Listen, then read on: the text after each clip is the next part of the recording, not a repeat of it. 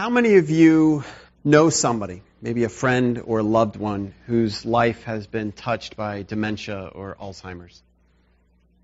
A lot of hand goes up. A lot of hands. It's a vicious disease, an awful disease. There are many forms of dementia from the little bit I understand of it. Alzheimer's is just one. It attacks the mind and it erodes connections.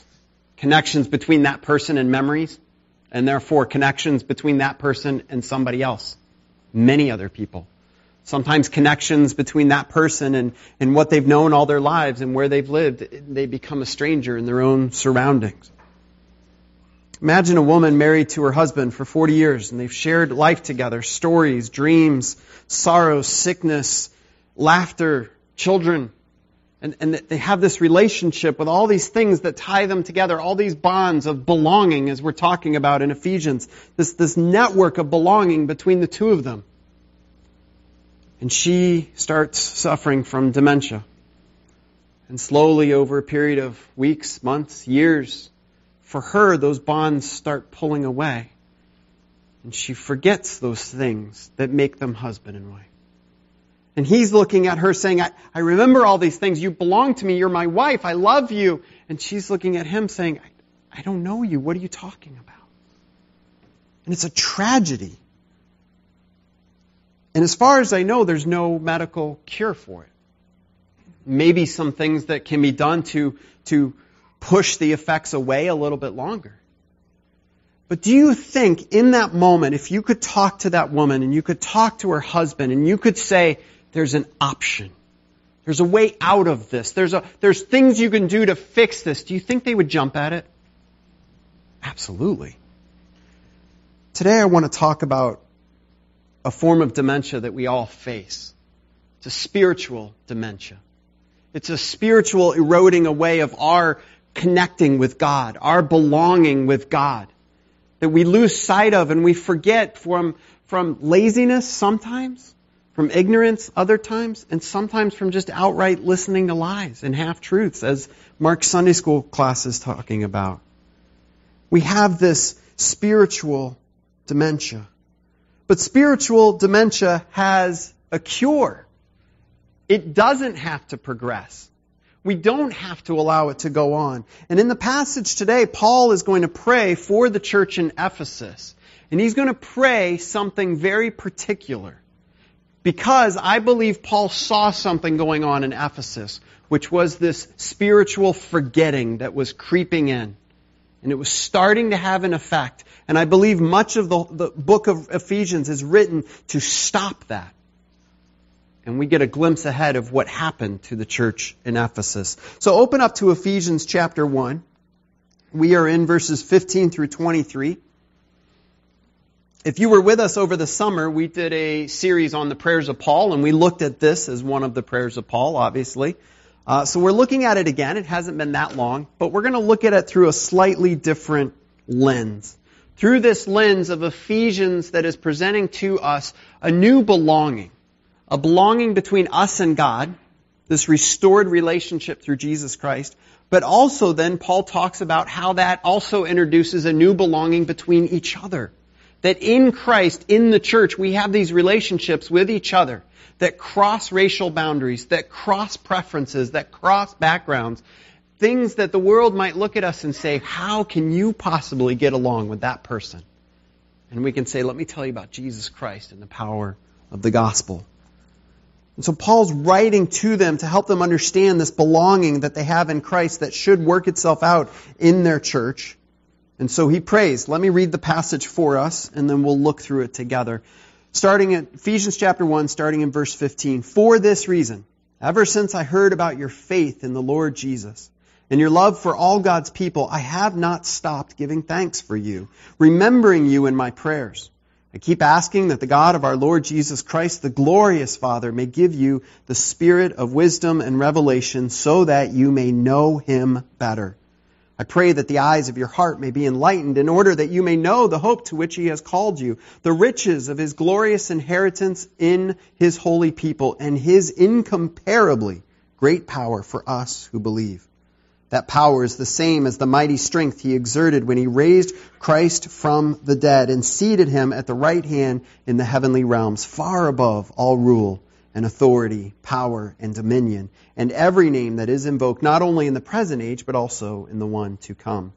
And God placed all things under his feet and appointed him to be head over everything for the church, which is his body, the fullness of him who fills everything in every way.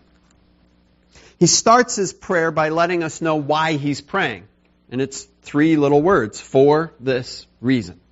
So what's he talking about?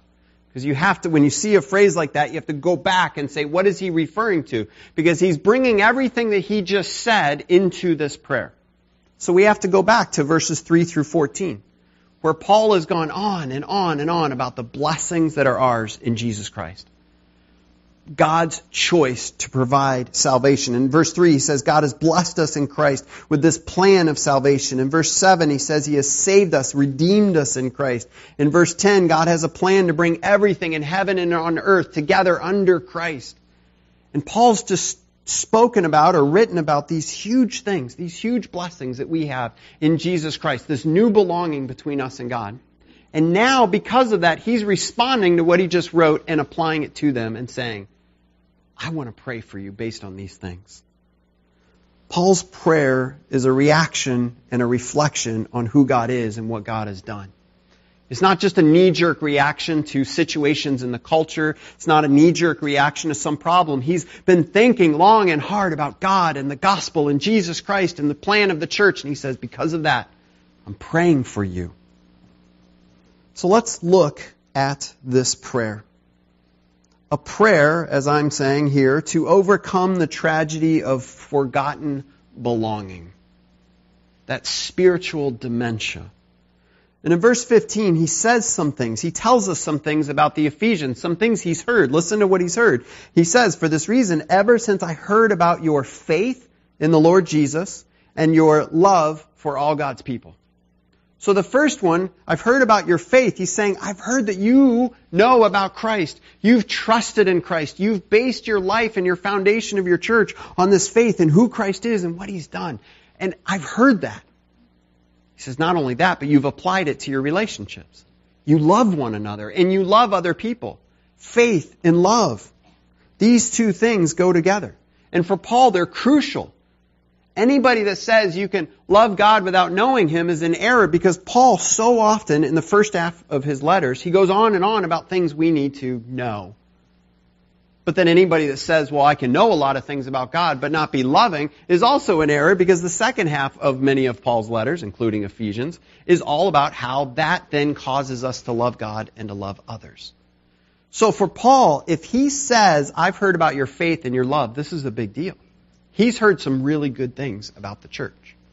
I hope and I pray that as a church, if people hear about us, that those are two things they would say about Orchard. And I believe they are.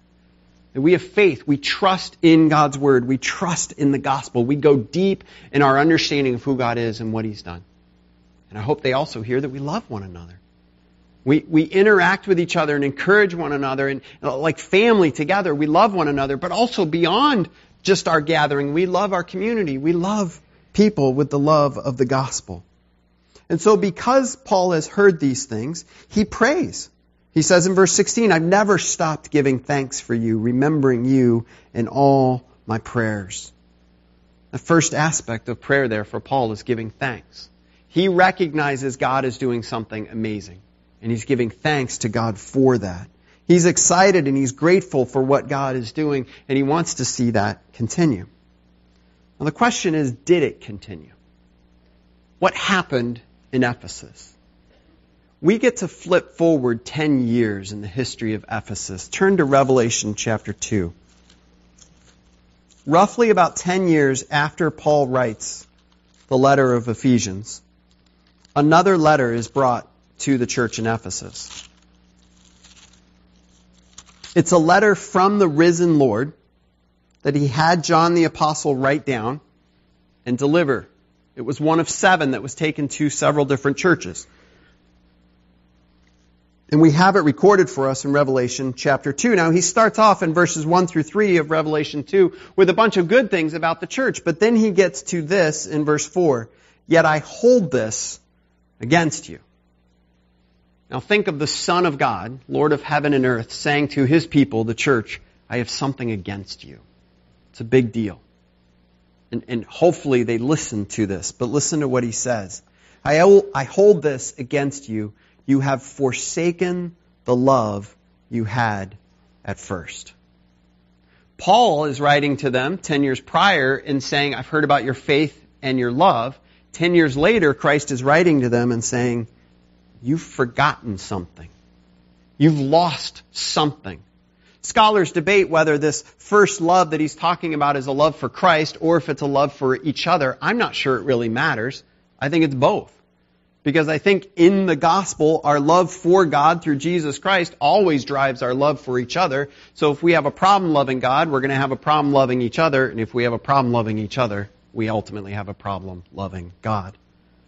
So this thing that Paul is writing to them about, saying, I've heard this to be true about you, 10 years later is evidently not true anymore. What happened? And this is where I thought of this idea of spiritual dementia. They've lost something. A connection, a memory, an understanding of who they are in Christ. Something has been lost. Flip back to Ephesians. Because as I thought about that, and then I thought about what Paul's writing in Ephesians, I actually think he was beginning to see this spiritual dementia at work. I think we see it when we get into chapter 2. We'll look at the relationships between Jews and Gentiles. And Paul is writing to them, challenging them to maintain these relationships in Christ that the world says would never work. And he says they have to work in the church because this is the application of the gospel to your relationships. And I think he was beginning to see that something was threatening to pull that apart. I think it's why he goes on in chapter 1 and chapter 2 to talk about the power of the gospel and who Christ is, because they were starting to lose it. I think it's why at the end of the book he goes into their individual relationships. He says, this then is how you are to treat one another, because they were beginning to slip. And so this prayer is a prayer that we need to listen to say, how might this be going on in our own lives? What kind of spiritual dementia are we going through? Look at Romans chapter 1. Take a left from Ephesians. Romans 1 has a lot about the effects of sin in the world, because I want us to see where this dementia comes from. And I want you to see I'm not making this up. Romans chapter 1, verses 21 through 23 says this. It's talking about the world and as sin has moved into the world and the choices that have been made. It says, for although they knew God, they neither glorified Him as God nor gave thanks to Him, but their thinking became futile and their foolish hearts were darkened. Although they claimed to be wise, they became fools and exchanged the glory of the immortal God for images made to look like a mortal human being and birds and animals and reptiles. Sin is a replacing of God with something else. It's our own preference, our own will, our own satisfaction, our own happiness. Scripture calls this idolatry. You're worshiping something that is not God. And Romans starts with tracing this idea of how sin came into the world, and it says that's where it starts. They replaced God with something else. And then there's this list of all of these effects. But look down at verse 28 of Romans 1. Here's one effect. Furthermore, just as they did not think it worthwhile to retain the knowledge of God, so God gave them over to a depraved mind. You see the dementia there? They've lost this knowledge that we had in creation of God has been lost. It's warped in this world. Our minds become corrupted by that. This ability to look at God and say, we know who you are. We know what you've done for us. We can rejoice in that. It's become corrupted. And sin comes in and it removes one thing after another of saying, this is how God loves you. This is who He is. And it gets stolen from us. And we replace it with other things. Oh, God's not just. God's not fair. Or as Satan came to Adam and Eve, God didn't really say that. You can't trust His word. And that sin coming in and eroding our understanding of who God is. Now here's the interesting thing. If you have a loved one that's struggling with dementia and they no longer recognize you or their family or their friends or their home, do you just let them go? Do you just say, well, that's how they see the world now, so who am I to say that that's wrong? I mean, if that's how they want to live and they don't know me anymore, so, well, see you later. Would you do that? No way. You would say, I love you. You may not know who I am, but I will not let go. I will love you as best I can, however I can. I will love you.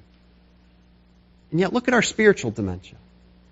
We say it's loving. Well, if you don't understand God, well, that's okay for you. You can believe what you want to believe about God, because I've got to let you just believe whatever you want to believe so that makes you happy, and that's okay. We wouldn't do it with a physical dementia. Why do we do it with a spiritual dementia? Especially when God has given us the totality of His Word to say, I want you to know me. I want you to know who I am. And yet so often we live with this comfort of our own forgetfulness about God, and we say, well, I'm just too busy. I've got other things going on. I believe that Paul could see where the church in Ephesus was heading. There were warning signs. And so this prayer and the whole letter of Ephesians was part of his effort to correct that. The wife with dementia has no choice. There's really nothing she can do to overcome that, or that anybody else could do. There is something we can do. And there is a lot that God has done to overcome our spiritual dementia. So let's look at the content of this prayer, starting in verse 17. He says, I keep asking that the God of our Lord Jesus Christ, the glorious Father, may give you the spirit of wisdom and revelation so that you may know Him better.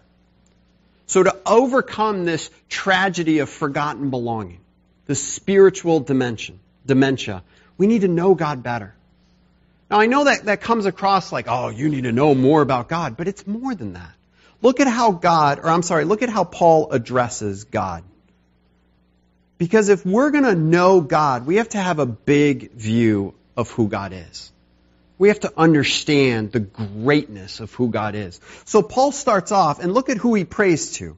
He prays to God as the Father, the Son, and the Holy Spirit. So right away, as he's addressing his prayer, if you will, he's praying to a big God, a triune God. He knows a lot about God. We talked about the Trinity last week. I'm not going to try to explain that again. But Paul brings all of who God is into his prayer. And he's saying, that's the God I'm praying to. But he goes on, he says, the God of our Lord Jesus Christ.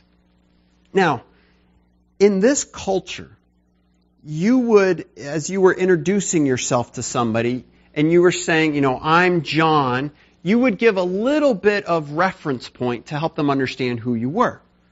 I'm the father and so-and-so. I'm the worker with so-and-so. I lived from this place. Something to say, this is who I am. Now, if we go to the Old Testament and God introduces himself to people, he would often say, I'm the God of Abraham and the God of Isaac and the God of Jacob. You see that over and over again. Is that kind of familiar? Why did he do that? Because any Israelite would have known those stories. They would have known how God dealt with Abraham, how God dealt with Isaac, how God dealt with Jacob. So not only is God letting them know, I'm that same God, but He's telling to them, remember what I did with Abraham? Do you remember what I did with Isaac? Do you remember what I did with Jacob? I'm still doing those things. I want you to look at the thing that is so important about me. So now Paul's praying to God. And what's the credential he gives about God that he wants his readers to key in on? He is the God of our Lord Jesus Christ. The God who would send His Son to die in our place. That's who Paul wants us to know better. The God who loved us so much that when we rebelled against Him, He didn't just turn His back. He sent His Son into this sinful, awful, messed up world. And He didn't just teach or beat us over the head with good ideas. He went to the cross and took our sin and died in our place. That's the God that Paul is praying to. And what is it that he prays for? he prays that they would know him better. Know him better. Listen to Proverbs 14:12. Don't turn there. Just listen. It's very short. There is a way that appears to be right, but in the end it leads to death. Let me say that again. There is a way that appears to be right, but in the end it leads to death. That verse terrifies me. And it should terrify all of us. Because what it means is that there is a concept of common sense or wisdom in our own minds, in our world, that we think is the right way, and it is completely, utterly, and totally wrong. It's not just a little wrong, it's really wrong, and it leads to death. So that means we have to wonder, are our own ideas about God okay? And that concept right there in that verse, which says we might actually be totally missing it, should drive us to God's Word. Say, God, you've given us everything we need to know about you. We need to open it up. Rather than coming up with, who do you think God is? Who do you think God is? How does God work for you? How does He work for you? We need to say, wait a minute. Let's go to how God says He is. Let's look at what God has communicated. And Paul is saying to them, you need to know God. And you can't do this on your own. God has given us His Holy Spirit, the Spirit of wisdom and revelation, to come into our lives, to teach us, to bring Scripture to us so that we can know God better. Paul's prayer is that they know God. Paul could have prayed for God to fix everything. He could have prayed for God to remove the oppression of the Romans. He could have prayed that God would make them all feel better and keep them happy and healthy and wealthy. He could have prayed a lot of different things. But he said, I know the most important thing that you need. You need to know God. Now, knowledge has a couple different usages. In Scripture, and I would say in our culture today, there are some that say, well, I know God. I feel Him with me. I feel His presence, and I love Him so much, and I'm very spiritual, and I really know God. Well, have you ever read Scripture? Well, no, that's way over my head, but I know God.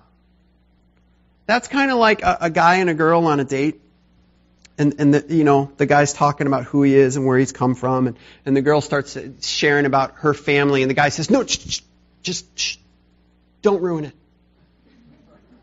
I just love you so much. Don't ruin it by telling me anything about you. Ladies, if that was you on that date, would there be a second date? No.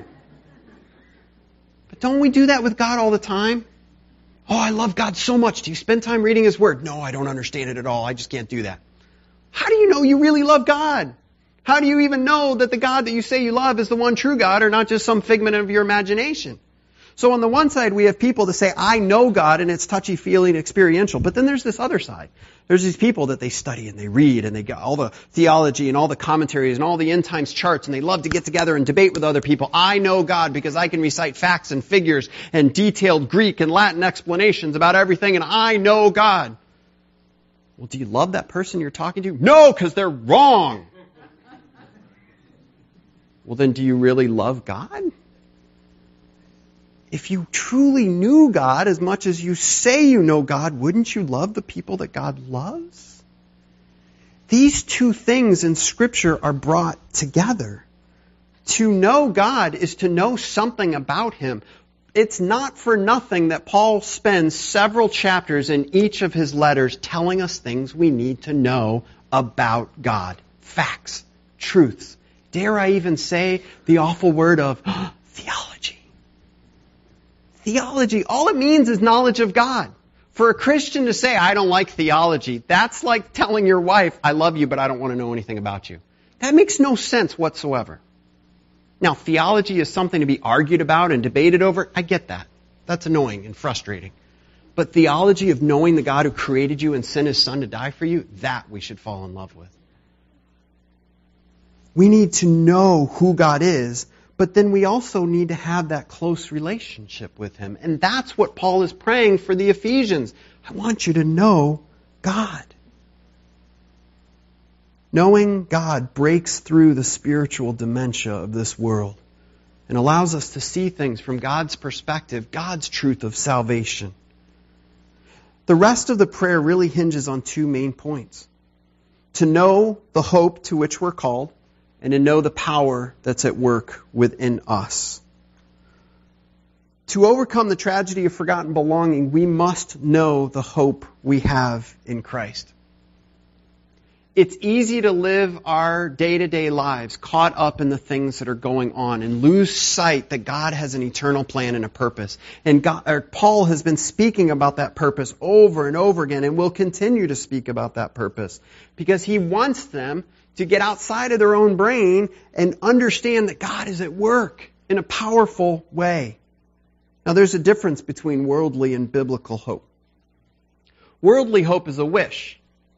I think possibly the weather's going to be nice today.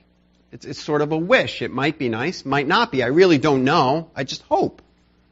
I hope maybe someday I could go to college. I hope maybe someday I meet the man or woman of my dreams. I hope maybe someday I get to retire. I don't know when. I just kind of hope. I hope it all works out. It's sort of a wish. Might happen, might not. Biblical hope is very different. It is something hoped for in the future that is based on an absolute certain truth of the past that guarantees that future thing is going to take place. Do you see the difference? Biblical hope is a guarantee. I hope that Jesus Christ is going to return. That's not a wish that maybe, possibly, he might return, might not, but I hope. It's a certain truth. I know it because Christ said it as the Son of God, because he died on the cross and rose from the dead, proclaiming he is who he says he is. And if he says he's coming back, I guarantee he's coming back. So I hope. I have a guarantee of that hope. Hebrews 6:18 through 20 talks about the salvation we have in Christ, and it says, God did this, salvation through Christ, by two unchangeable things in which it is impossible for God to lie. We who have fled to take hold of the hope set before us might be greatly encouraged. We have this hope as an anchor for the soul, firm and secure. It enters the inner sanctuary behind the curtain where our forerunner Jesus has entered on our behalf. The secure hope of salvation through Jesus Christ.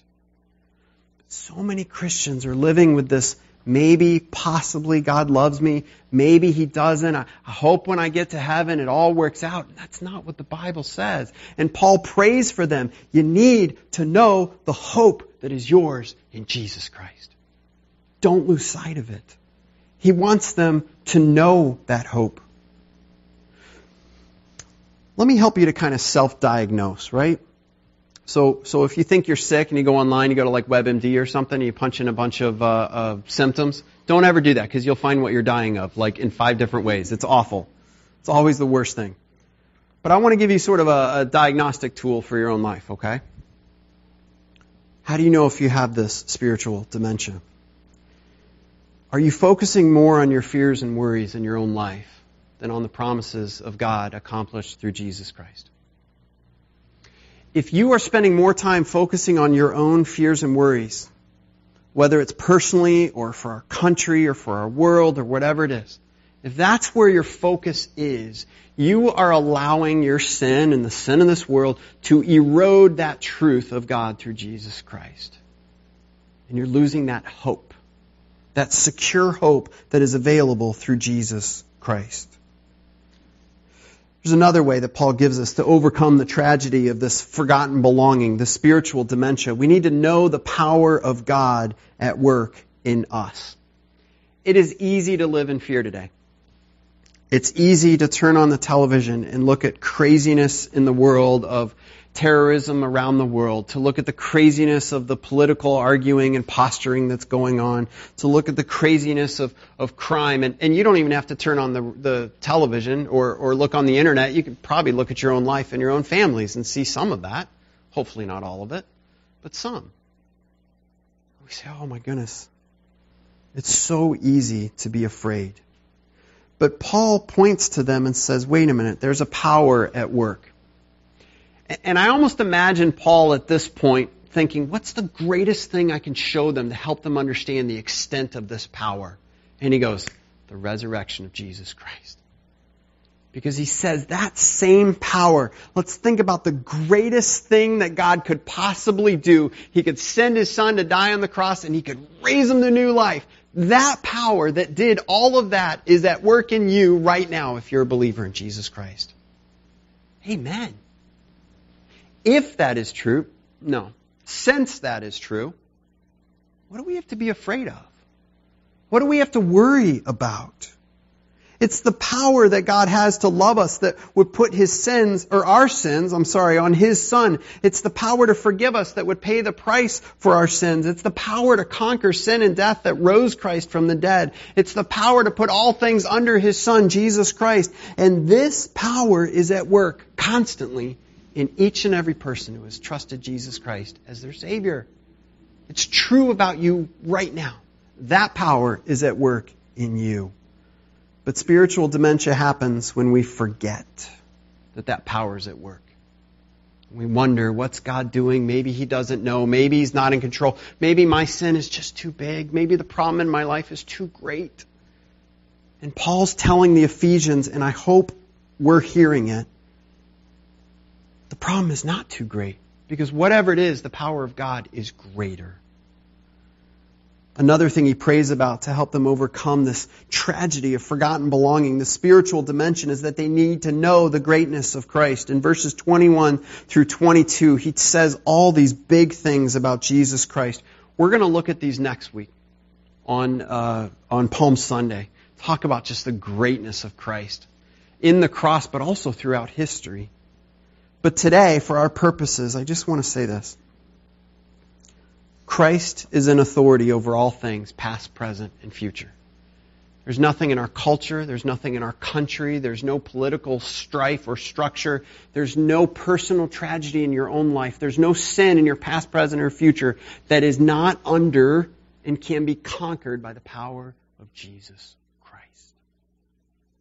And we need to have that big view of Christ instead of forgetting and allowing sin to erode our confidence in Christ's authority over all of history. I think it is a great tragedy and a great evidence of this spiritual dementia among Christians that we are so often the ones complaining about things in this world. Why? We know Christ is in charge. We know He's in control. Let's talk about that. Because that's what the world needs to see. One last one. To overcome the tragedy of forgotten belonging, we must know the purpose of the church. Again, we'll speak more about that next week. But Paul says this in verse 22 and 23, "And God placed all things under His feet," speaking of Christ, "and appointed Him head to be over everything for the church, which is His body, the fullness of Him who fills everything in every way." The Son of God, from eternity past to eternity future, has this great plan. And all of that plan, and all of the power of that plan, is at work, according to these verses, in the church. The church is not a building. It's not these walls. It's not these windows and lights and property. The church is you if you've been saved by Jesus Christ and me. We are the church.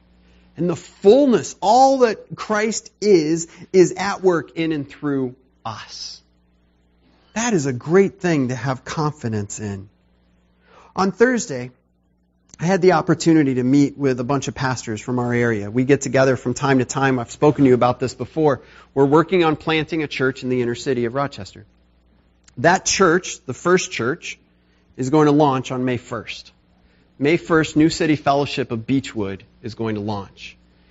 Beechwood neighborhood, from what I've heard, I'm an outsider here, but Beechwood is evidently one of the worst neighborhoods in Rochester. One of the highest rates of crime, just a horrible, horrible, awful place. And Chris, who you got to meet about a month ago, he came and preached. He's the church planter. Chris moved into that neighborhood about 5 or 6 years ago. He's been working in the neighborhood for 9 years now, doing children's ministries and outreach ministries. And now they're transitioning to plant this church. And so I was in a meeting and Chris was sharing his vision because we had a pastor from another church that we're hoping is going to get involved and support this. And Chris said some things that just have stuck with us. He said when the gospel comes into a neighborhood, through people's lives being changed by the gospel, it changes the neighborhood. And we put up a map on the wall, a Google map, and he got up and he started pointing to things. He said there's about 4 or 5 families, Christian families, that have decided to support this church plant. And get this, he started pointing to this, there's about, 6 or 8 square blocks or so. And he says this family moved there. This family moved there, and this family moved there. And he said, I live right here. The church is right here. The 441 Children's Outreach Ministry is right here. And he's across the street from 441. This is the deli where all the druggies hang out and all the drug deals go down. And the cops know about it and do nothing. He said, this street over here is where all the shootings take place. And this street over here, there's been a lot of shootings too. And this one over here.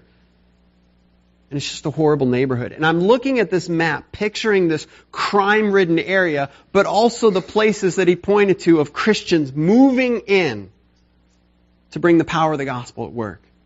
And he said this, I believe that as the gospel spreads in this neighborhood and people's lives are changed, the crime will go down. He said, we want to see this neighborhood change for Jesus Christ.